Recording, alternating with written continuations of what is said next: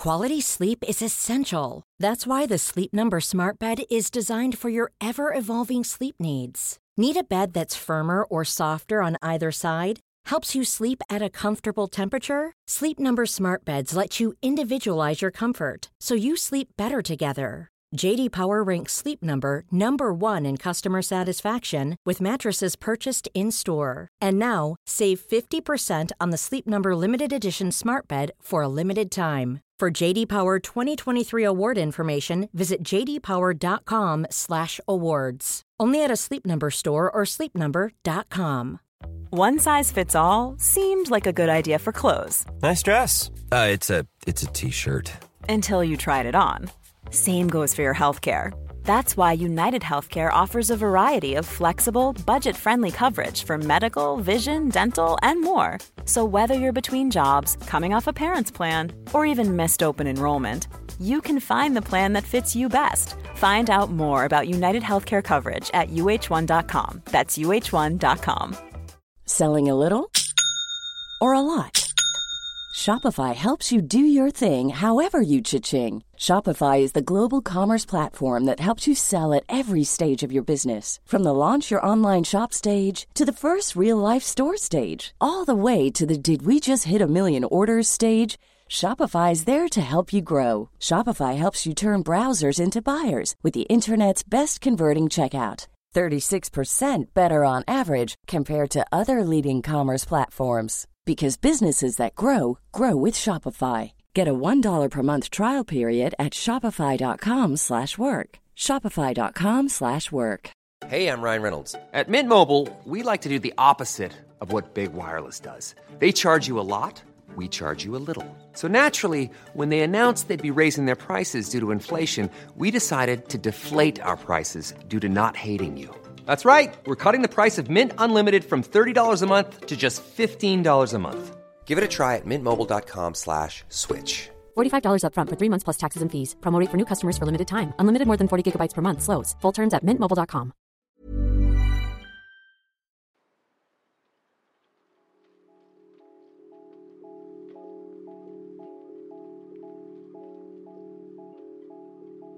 So, Danny, the story broke while we were on air on TalkSport, like we are every Sunday night, doing Trans Europe Express. What do you remember about that night, and what were you feeling at the time? It's already an amazingly intense show. We talk about it for an hour or so beforehand. There's so much stuff we have to convey in the 3 hours, and you'd think 3 hours would be enough, but it's not. You're hyper alert the whole time because there's so many things you have to remember: individual leagues, players, tendencies, trends that we've been following, jokes we've been making, and all the rest of it. So it's already you're in a state of very, very heightened broadcasting alert. And then, out of the blue comes this thing, and it arrives into our world like a torpedo into the middle of a ship. Well, it appears this proposal of a European Super League, which poses an existential threat to football as we know it, is going ahead. I was in bed on Sunday morning I got a call really early, and it was about 6:30, 7, from someone in Italy asking me if I was up. I was like, well, I am now, you know. And he was calling about something completely different, something in Serie A, and he was furious about something.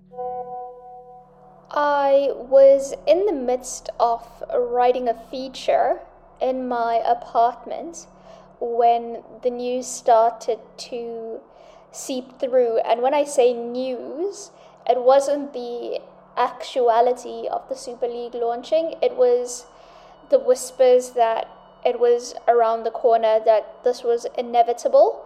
And I remember distinctly thinking, oh, this is going to be seismic, and expecting some mammoth unveiling and some glitzy blockbuster kind of punch.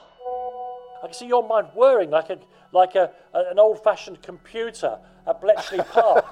Is this real? Is this a joke? What does it mean? What are the details? And it became clear really quickly that this was real. This thing was going to happen.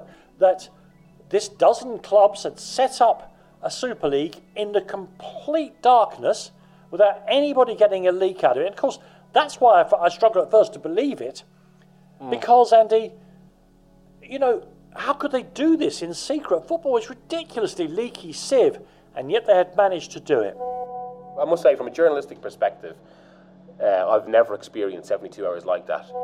I think I was round at my mother-in-law's that day, so I kept not looking at my phone deliberately, not to be rude. But when it rang for about the 6th or 7th time, I thought I'd better pick this up, and lo and behold, the rest of the day was taken up with this, I have to say. From a personal level, we went to get our sort of 12-week scan for my baby. So from a personal perspective, emotions were all over the place. The Eddie Nketiah goal with the baby, we went and told kind of my grandparents that day that we're expecting our first baby. But then I remember actually while we were telling them, you know, they were like, oh, let's get a takeaway and let's open a few beers and stuff like that. I was taking calls and had to keep going to the garden. It was a beautiful day, sunny day, and I kept going to the gardens to take calls about this bloody Super League. This was the biggest story that's ever broken in our years together doing Trans-Europe Express, because it was going to fundamentally affect the game in Europe. It was going to cut adrift whole rafts of teams, indeed leagues, from even the possibility of the top table in world football, because that's what the Champions League is. And it was going to confirm what already we know in our hearts, in our heads, but weren't allowed to admit in our hearts, that at the very highest level, and you're very lucky in some ways to support Wimbledon, that at the very highest level, these institutions that we support as though they were organic creatures that we have some relationship with, are in fact chips on a gigantic monopoly board for global capital to move around as they feel they want to do. It was a heartbreaking moment when the fact that football is a business and not just a game anymore was thrown into absolutely stark focus. Make no mistake about it, it's a criminal act against the fans. Simple as that. You never hear from the owners of these clubs. It's pure greed. They're imposters. They're nothing to do with football in this country. It was one of those moments where everyone remembers where they were. Sunday, April 18th, 2021 was drawing to a close when the official news reached us. On the eve of the scheduled announcement of the restructure and expansion of the UEFA Champions League, it was the ultimate no-look pass to blindside European football's governors. 12 of Europe's leading football clubs have today come together to announce they have agreed to establish a new midweek competition. The Super League, governed by its founding clubs, began the press release. Who are the founding clubs? Confirmation: AC Milan, Arsenal, Atletico Madrid, Chelsea, Barcelona, Inter Milan, Juventus, Liverpool, Manchester City, Manchester United, Real Madrid and Tottenham Hotspur have all joined as founding clubs. The statement says it is anticipated that a further 3 clubs will join ahead of the inaugural. It contained gut punch after gut punch. We knew what it was: closing the shop, pulling up the drawbridge, withdrawing football status as the preserve of dreams and of endless possibilities. Telling us what we, the fans, wanted while assembling their plans under cover of darkness and consulting no one apart from their peers. Its chairman, Florentino Perez, the Real Madrid president, had the nerve in that opening statement to say that the plan would help football at every level, while Juventus' Andrea Agnelli, his vice chair, the man who sanctioned a net annual salary of €31 million for Cristiano Ronaldo as part of his club's hefty wage bill, spoke elsewhere in the statement about an aim to put the game we love on a sustainable footing. It may have entered our consciousness in the dead of night, but we knew what it was, even when it was whispered in the dark. And what those behemoths of the game's boardrooms weren't prepared for was that the game and its supporters, this time, were prepared to fight back. I'm the Football Ramble's Andy Brassell, and this is Back from the Brink.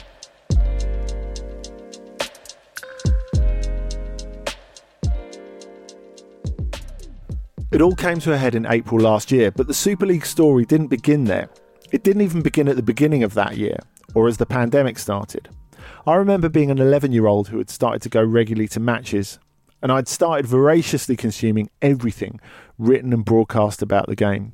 One morning in 1987, I read about the Super League plans. It tied my stomach in knots and the events of April 2021 made me feel that feeling all over again. So listen carefully, because the Independent's Miguel Delaney is here for a history lesson. Welcome to Super League 101. Well, the Super League obviously long precedes April 2021 and the build-up to that. It actually goes back to the late 1970s, which is when the idea was first written down in a few European newspapers, and I think possibly Shoot or Match magazine. But there's always been some sort of core idea, which I suppose naturally comes from even the idea of a European Cup. But when it started to take the shape that we know now, or really when events started that influence now, was really in the late 80s, specifically actually one European Cup match, which was Real Madrid against Napoli in 1987-88. Napoli, Maradona, Giordano y Francesco Romano. Arranca el partido en este desierto estadio Santiago Bernabéu.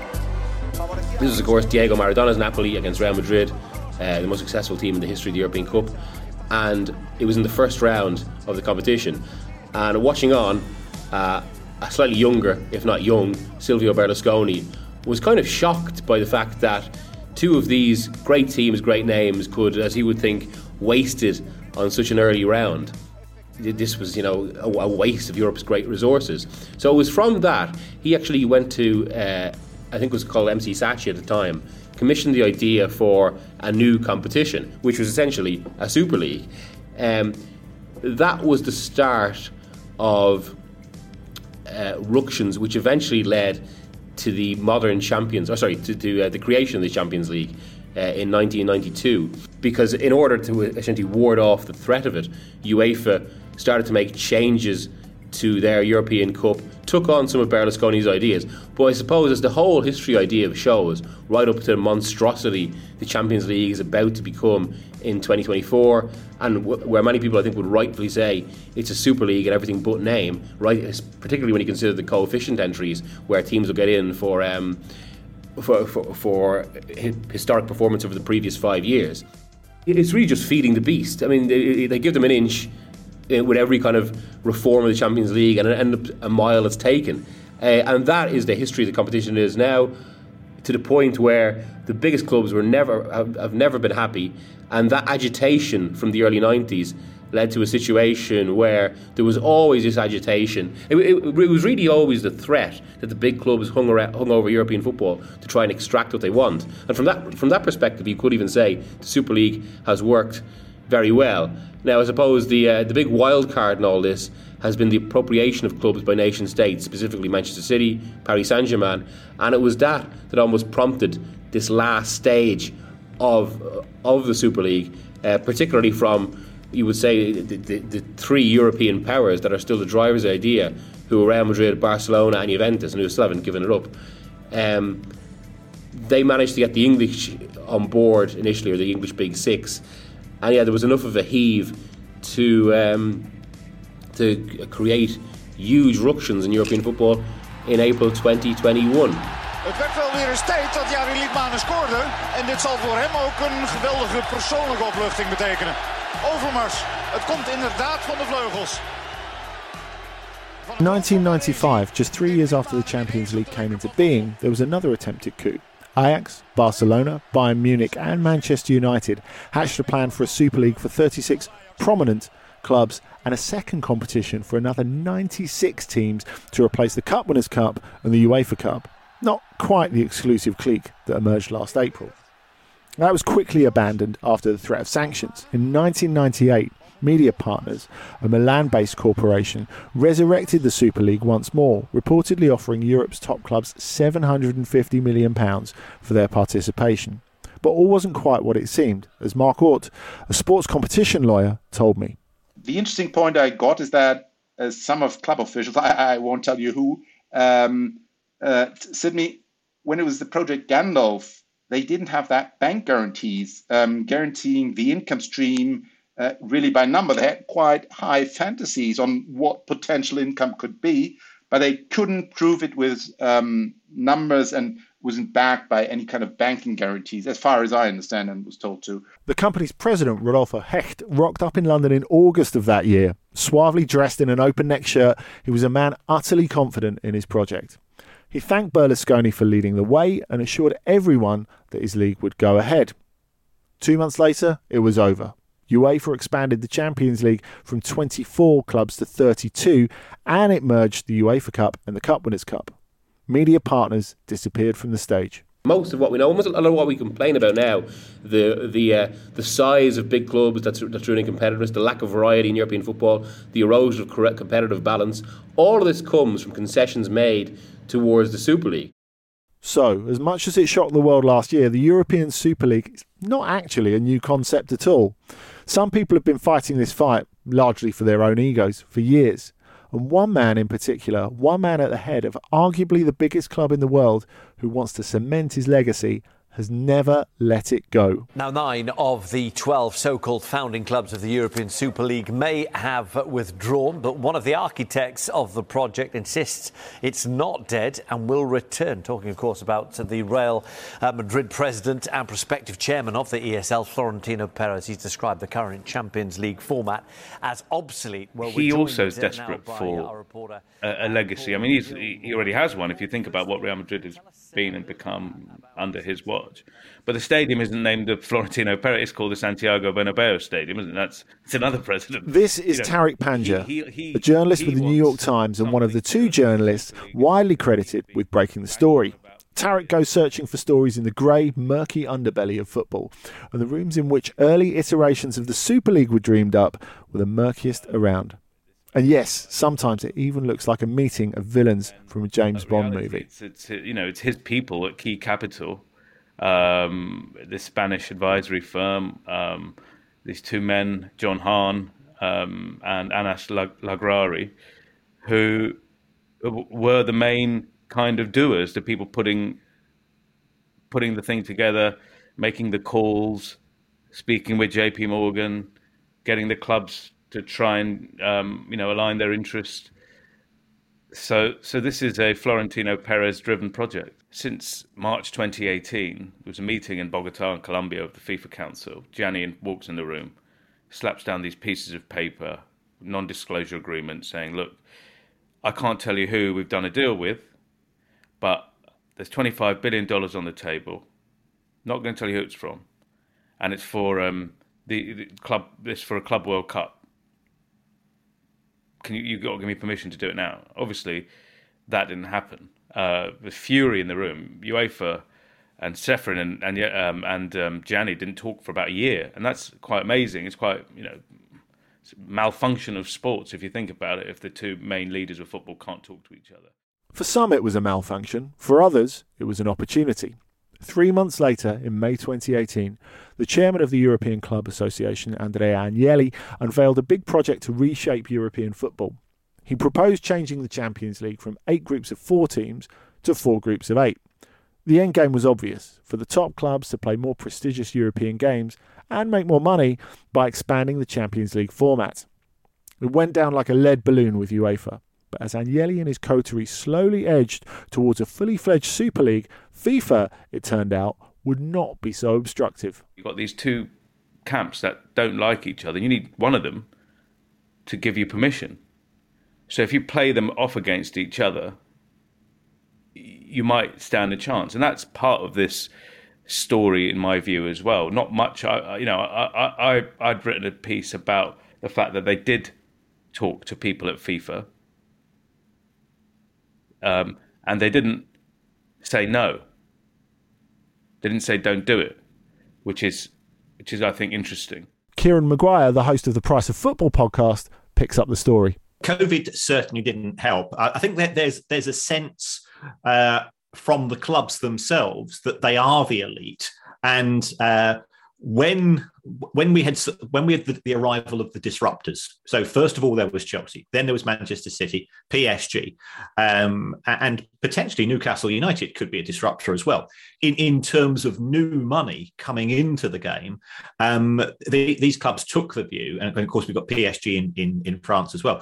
I think these clubs took the view that the only way that they could keep competition at arm's length was to outspend, and I think they are so convinced that they are right in terms of wanting to control the business and B, to concentrate revenue in the hands of fewer and fewer clubs, that they cannot see any reason why there should be any form of dissent. And I still think they're genuinely surprised by the ferocity of the reaction.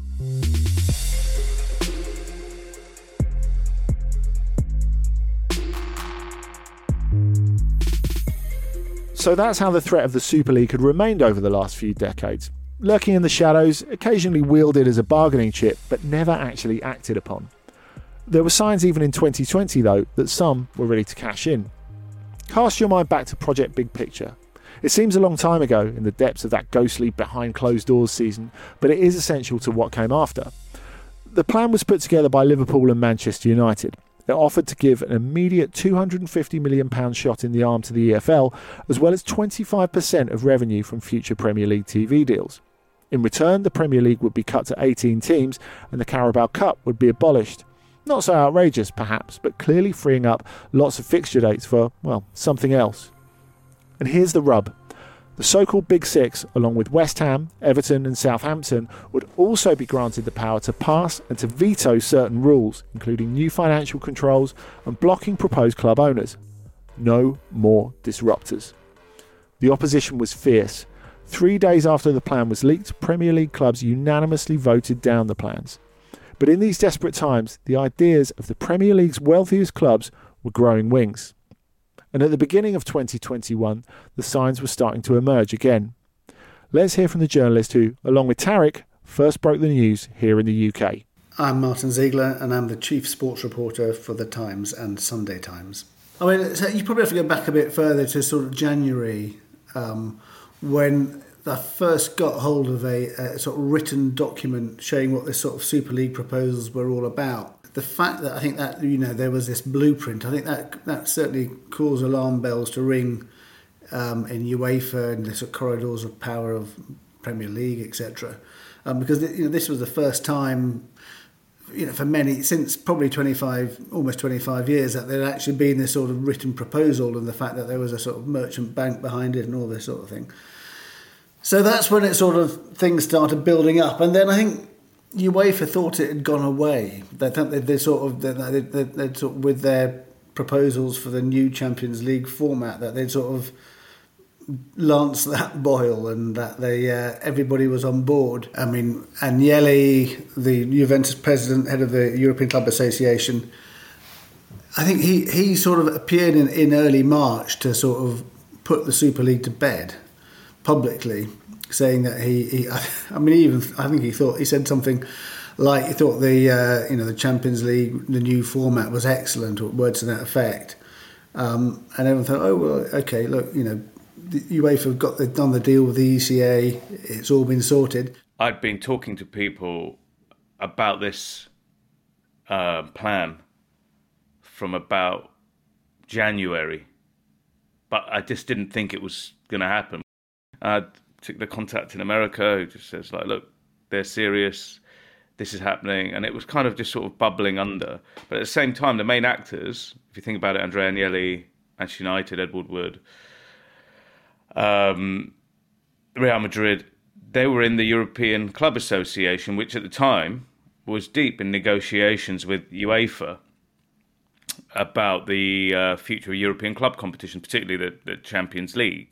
Even with all the information I was getting, I just still couldn't believe that people would behave like this. You would not still be in the room, because you've got to be a wonderful actor, right, to be keeping that secret. But there is business as well, and business is like cold, hard money, I suppose, right, and deals to be done. I'm not a businessman, as Tebas told me last week, so I don't know what I'm talking about, apparently. If Javier Tebas, the president of La Liga, is saying that about you, then I reckon you're doing something right. We look back at all this, and yes, it's like a barely believable soap opera.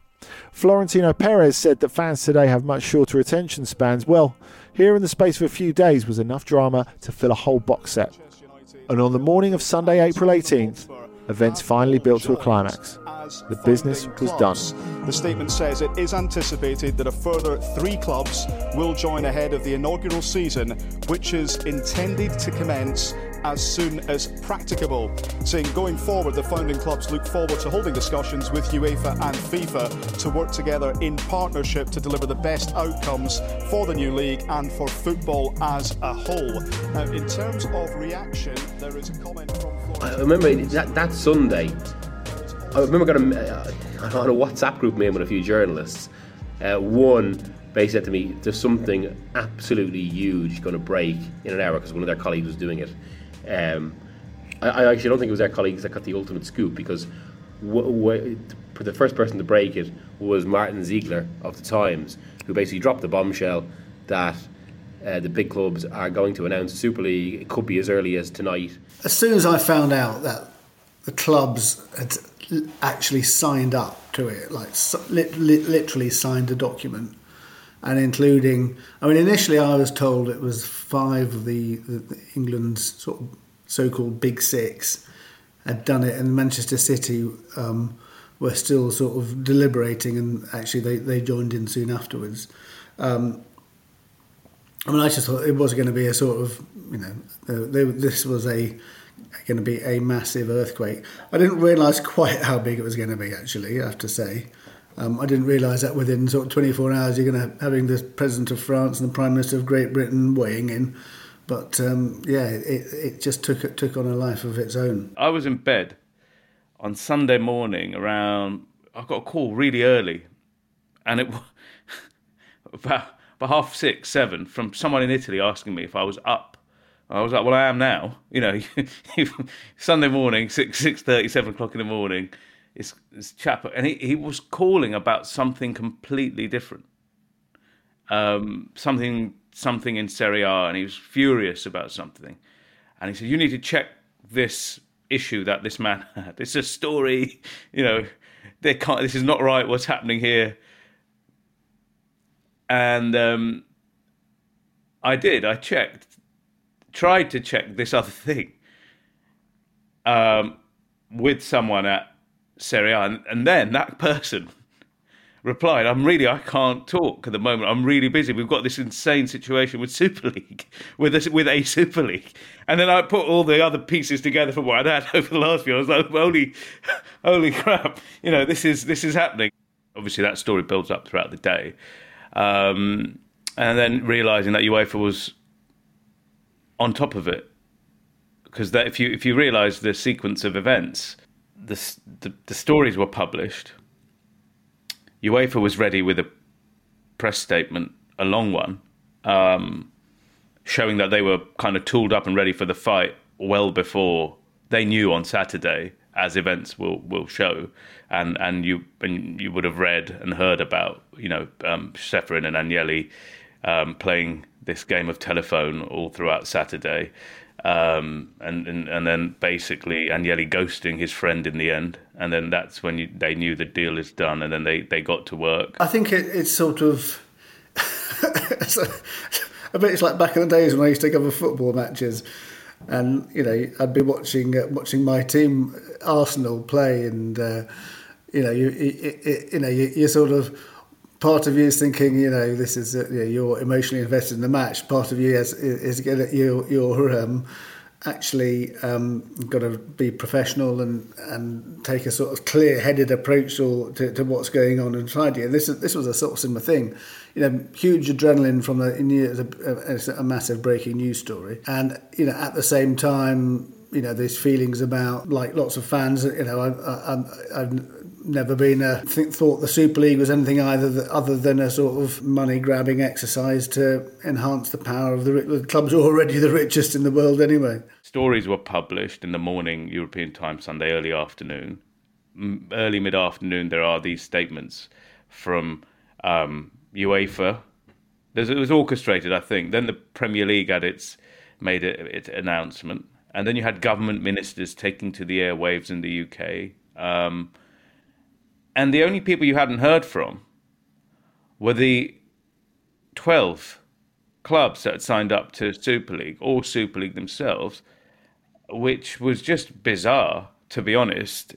At 11:30 p.m, one by one, AC Milan, Arsenal, Atletico Madrid, Barcelona, Chelsea, Inter Milan, Juventus, Liverpool, Manchester City, Manchester United, Real Madrid and Tottenham Hotspur announced their participation in the Super League. All synchronised, all catching the world's media asleep on a Sunday night. Well, almost all of the world's media. I mean, so much happened in that 3 hours. I almost think of that and the show we did together the next night, the Monday night, as you pointed out. So much had changed in that 24 hours. I mean, how much of a shock was it to you? What was the biggest shock? The initial shock of the news coming out of nowhere, or the fact that it all started to fall apart so fast, and quite a lot of it had by the time we talked again less than 24 hours later? I mean, the fact that those two things happened in 24 hours, that this thing was announced and had fallen apart, if not completely, certainly, quite a lot. In a fundamental way, later, that is itself an incredible story. But I don't think you can escape from the fact, because it's easy to retro-engineer this now. The truth of the matter is, this thing appeared to be done and dusted on that Sunday night. We talked about it as though it was done and dusted. We talked about when it would start, how it would look. As I say, while still railing about it outside and celebrating inside, it was done. The only thing, and I remember us pulling at the strings at the time, was that one or two really obvious clubs had not been included in it, And you can tell me, Paris, Bayern, Dortmund. There were just one or two clubs you just thought, well, I mean, clearly they're going to join in later on. But for it to be a perfect storm and for its organisation not to appear flawed in retrospect, it would need to have had all of those clubs. But let's be fair, you've got the 6 arguably biggest clubs in the Premier League. It is easy to pretend that you could see there were flaws in this, but we didn't at the time. You and I talked about this as though it was done and dusted. That was the biggest shock. So, there it was. The big clubs had wielded this threat like a sword of Damocles for nigh on 50 years, and now they've played it. Gone were the backroom manoeuvres and blustering. 6 clubs from England, 3 from Spain and 3 from Italy had decided that enough was enough, and they were taking the world's game for themselves. Paris Saint-Germain, Bayern Munich and Borussia Dortmund all refused to participate. Teams from the Netherlands and Portugal rejected offers too. The format? Well, the proposed competition would feature 20 clubs, 15 of which would be dubbed founding clubs, and who would govern the league's operation. They would never be relegated from the competition. Teams could qualify for the other 5 spots by, performing well in their domestic leagues. The press release, more on that later, said that revenue would be in excess of €10 billion. Not bad for killing off football as we know it. After the break, we pick through the fallout from one of the biggest threats modern football has ever faced.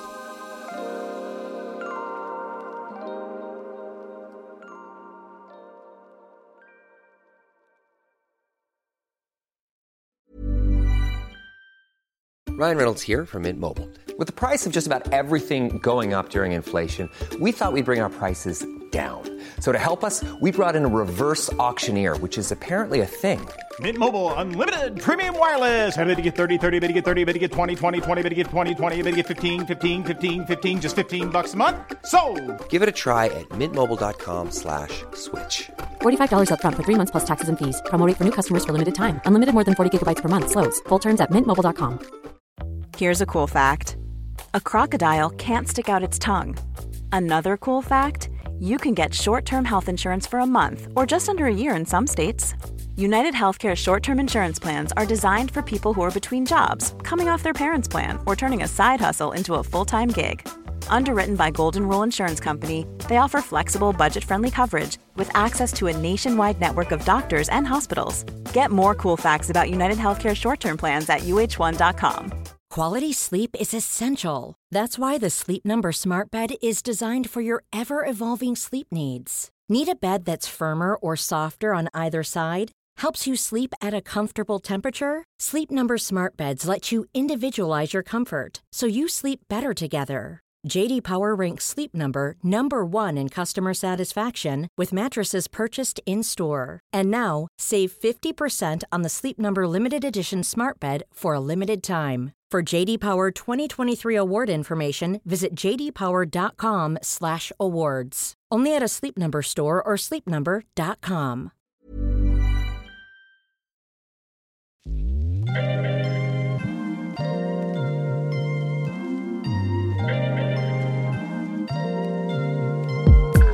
In the immediate aftermath of the announcement, I had a lot of text messages, a few of them from players asking for an explainer of what was happening. Welcome back to the first of 3 episodes of Back from the Brink. This is Sky Sports' Melissa Reddy, one of the most well-connected journalists in the industry. Joel Glazer had promised that the Super League would bring together the world's greatest clubs and players, but nobody had actually asked the players. How did they feel about it all? And that was kind of a jarring thing, because these are the assets you're expecting to carry out this Super League. Without players, you have no product, and they have no idea what it's about. They had no agency, they had, no part at all in the decision-making process. So there were a lot of confused footballers wondering what it means, how it would work. They had all these questions that the Super League themselves or the founders of it wouldn't have been able to answer, because they didn't get that far in depth in their own process or thinking about the process. I think this is the major thing we often forget, because it's always rammed in our faces how much these guys earn, and what they can afford, and their cars and their houses are presented to us. But we forget that ultimately they got into this industry and they got into football because they enjoyed playing it as a kid, just as we enjoyed football as a kid. And what resonated with them for football, or what appealed, was the competition, the fact that it means something, it matters. Losing hurts, winning gives you a sense of ecstasy, and if winning or losing doesn't matter, then what's the point? Why condition yourself to extreme levels? Why make so many sacrifices, both personally and on a professional scale, to get to the very elite level, when ultimately you're just guaranteed to compete? There's no jeopardy involved. On Monday, the morning after the announcement, Jordan Henderson received a call from Fenway Sports Group's president, Mike Gordon. He told him that FSG were committed to taking the club into the ESL, just a day after delivering the same news to Jurgen Klopp. A lot of staff as well were getting in touch to say, to make it quite clear that this wasn't a football decision. It wasn't taken by the football operations team. It wasn't taken by, the manager or anyone involved at the training complex. This was a decision by the ownership, by Fenway Sports Group. I mean, I'm a Manchester United fan and have been for 40 years of my life, but I'm disgusted, absolutely disgusted. I'm disgusted with Manchester United and Liverpool most. I mean, Liverpool, they pretend, you'll never walk alone, the people's club, the fans' club. Manchester United, 100 years, born out of workers around here. And they're breaking away into a league without competition. Fenway Sports Group are the owners of Liverpool Football Club. They were also one of the ringleaders in the European Super League project. The club's principal owner, John W. Henry, and its chairman, Tom Werner, had long had a simple goal in mind for Liverpool: to create a sporting model where risk was minimal and profit was maximal. It would become popular last April to blame this apparently American model, which is to say, a model so transparently about business at the expense of our idea of sporting integrity, all about drawing up the ladder, guaranteeing revenue streams, ensuring investors got back what they put in and then some. For Liverpool, self-defined by their slogan, "This means more," perhaps more than any other fan base, that was unacceptable. Remember, this is a club that very heavily leans on its socialist principles and uses it and pulls it out at every opportunity. They have marketed it to the hilt. It is a a huge money driver for the club. It's a huge magnet for fans and new markets and stuff. The fact that, you know, Liverpool has this special soul and history, and Bill Shankly, and this means more, and all of these things. But Liverpool weren't the only giant of the English game putting their legacy on the line. Leading the charge in England alongside John W. Henry was Joel Glazer, the co-chair of Manchester United. In November 2020, the Glazers' trusted right-hand man Ed Woodward had told a Manchester United fans forum that the club were focused on strengthening existing UEFA club competitions. Any changes, he said, must be complementary to thriving domestic leagues. And yet the reality couldn't have been more different. Both Henry and Joel Glazer had been involved from the very start of the ESL 3 years before. Both had spearheaded Project Big Picture, and in April 2021, both were proudly announced as vice chairman of the new Super League, alongside another American, Stan Kroenke. We'll come to him in a second. The Glazers have never been popular custodians of Manchester United. Malcolm Glazer first bought a stake in the club in autumn 2003 and completed a full takeover in May 2005. It was a leveraged buyout, heaping debt onto the world's most profitable football club. The Glazers have rarely undertaken any meaningful dialogue with the club's supporters, and at this moment, it really showed. I do actually think that the American owners of Manchester United and Liverpool, to them, they just didn't get it. You know, to them it made sort of pure commercial sense that you're not going to have to this sort of gamble about whether you're going to have the income from the Champions League every year because it's guaranteed money. And if you're an owner of an NFL franchise, you have that guarantee. And you know, why not have that in football? I'm sure that was their sort of mindset. So they didn't get it, and I think it came as a massive shock when the fans reacted as they did. And it's not just the other clubs in the traditional Big Six that are now moving to secure that guaranteed income. It's not even just the big clubs on the continent. Even clubs in the middle of the Premier League are catching up. Here's Kieran Maguire again. If you are a Galactico club, you're going to sign a couple of fantastic players at huge prices, but then you'd expect to hoover up that mid-tier market of the 30 to 40 million pound players. Well, you're now competing with Everton and Villa, and probably next summer Newcastle and Leicester and so on. And I think that's something which they've really disliked, and therefore they wanted to shut the door in terms of clubs that could come through at a future date to be competitive and seal in income and also make it more difficult for the either the sovereign wealth fund owned clubs or the oligarch owned clubs in terms of being able to spend more money.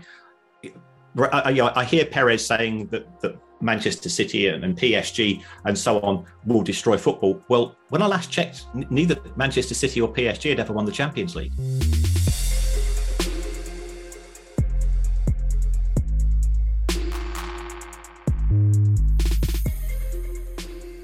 But what about the giants of the Premier League who might have been worried about falling through the cracks?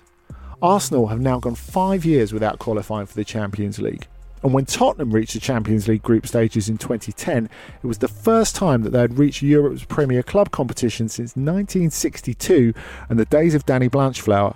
Spurs were, at the time, the richest club in the world to have never qualified for the post-1992 format of the Champions League. I caught up with Nick Ames, who writes for The Guardian and has covered Arsenal for a number of years. It's interesting because when you listen to quite a lot of the clubs explaining themselves afterwards, at the time it was everyone else is doing it, so we needed to do it so that the door doesn't shut on us. And that was very much how I think the Kroenkes under some very stern interrogation from fans and media rationalised it as well. And I think in a way it's probably true. We don't know who set the ball rolling, but I think if people see this sort of inexorable snowball building of clubs that they see themselves, sitting alongside, then you're going to want to make the decision to jump in, I guess. And also for Arsenal, because they had those seasons in the wilderness, obviously this season not in Europe, although that will change next season, and they've been out of the Champions League for 4 years or so, the future was quite uncertain. COVID hadn't been great financially. So I think in Arsenal's very specific case, you could say there was we cannot miss this opportunity to safeguard our future as how we see ourselves, rightly or wrongly, as an entertainment business. So you think, I tend to think that Spurs and Arsenal particularly, because they're in that sort of area between Champions League and Europa League, they're sort of on the cusp. They're the ones most likely to leap for it. Is that fair? Arsenal were definitely in that position where they were no longer guaranteed a top 4 finish anymore. They were no longer guaranteed those Tuesday and Wednesday nights with the Champions League anthem. Mikel Arteta's reign was not going as well as it is now. The squad had not developed as well as it was now. There were financial concerns. So I think it was very much a case of the Kroenkes probably parking any reservations they may have had to the back of their mind and saying, well, we feel we have to be in on this. To go back to the fear of missing out, that definitely was the motivation for some of them. Probably, Arsenal, Tottenham Hotspur. Absolutely, they thought, this is, if we're not part of this, then we're sort of done for. I think Manchester City. I think they were sort of, the deliberations was because they're so rich anyway. Do they really need it? Is it going to be, is it going to enhance their sort of their prospects? And I think. I don't know, maybe it's with Barcelona links with Soriano, the City chief executive. I think that probably pushed them over the line.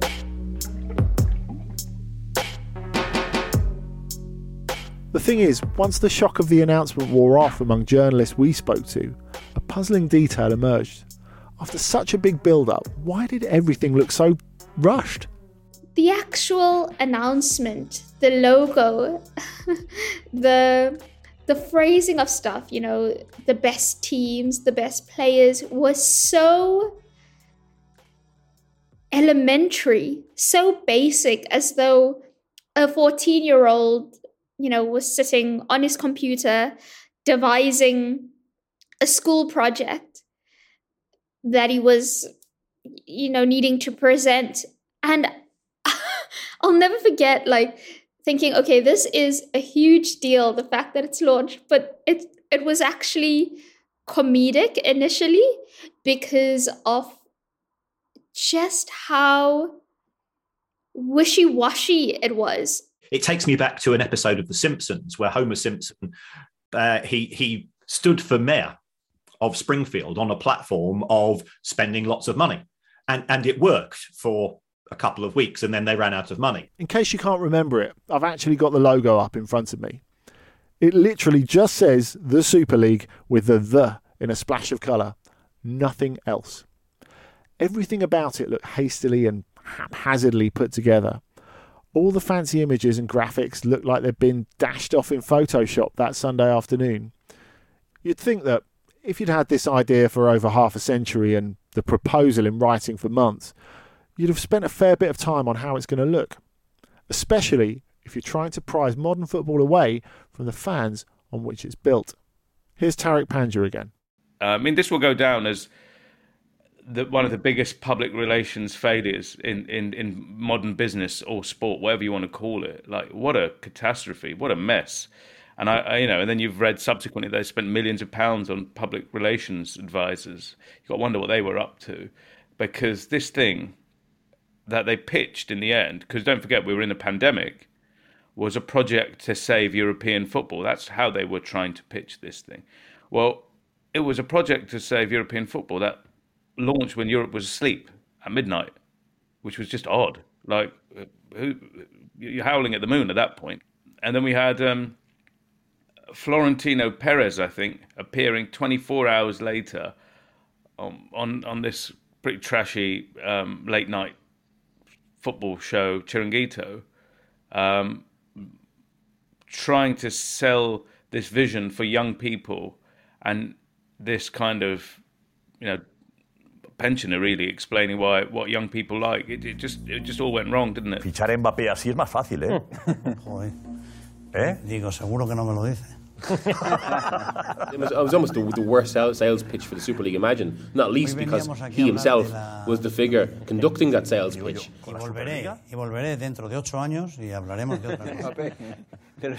So, that's how the European Super League came into existence. From the failed iterations of those early chances, through the COVID pandemic and the financial havoc that wreaked, to 1 year ago today, when they tried to sneak the announcement out in the dead of night. Join us on Wednesday for the second episode of the series, The Fight Back. We hear from fans at the heart of the protests that may well have turned the tide, in England at least. We'll see you on Wednesday. How could they have got it so wrong is the second shock. And the fact that the anger of the fans, particularly in England, let's be honest, particularly in England, forced the English clubs to pull out of it within hours, and it was hours in some cases, it was remarkable at the time, and looking back on it, it seems almost incredible.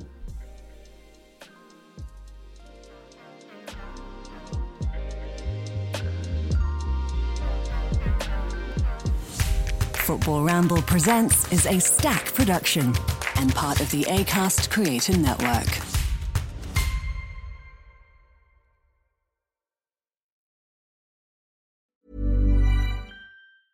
Mom deserves the best, and there's no better place to shop for Mother's Day than Whole Foods Market. They're your destination for unbeatable savings, from premium gifts to show-stopping flowers and irresistible desserts. Start by saving 33% with Prime on all body care and candles. Then get a 15-stem bunch of tulips for just $9.99 each with Prime. Round out Mom's menu with festive rosé, irresistible berry chantilly cake, and more special treats. Come celebrate Mother's Day at Whole Foods Market. Planning for your next trip? Elevate your travel style with Quince. Quince has all the jet-setting essentials you'll want for your next getaway, like European linen, premium luggage options, buttery soft Italian leather bags, and so much more. And it's all priced at 50 to 80% less than similar brands. Plus, Quince only works with factories that use safe and ethical manufacturing practices. Pack your bags with high-quality essentials you'll be wearing for vacations to come with Quince. Go to quince.com/trip for free shipping and 365-day returns. Hi, I'm Daniel, founder of Pretty Litter. Cats and cat owners deserve better than any old-fashioned litter. That's why I teamed up with scientists and veterinarians to create Pretty Litter. Its innovative crystal formula has superior odor control and weighs up to 80% less than clay litter. Pretty Litter even monitors health by changing colors to help detect early signs of potential illness. It's the world's smartest kitty litter. Go to prettylitter.com and use code ACAST for 20% off your first order and a free cat toy. Terms and conditions apply. See site for details.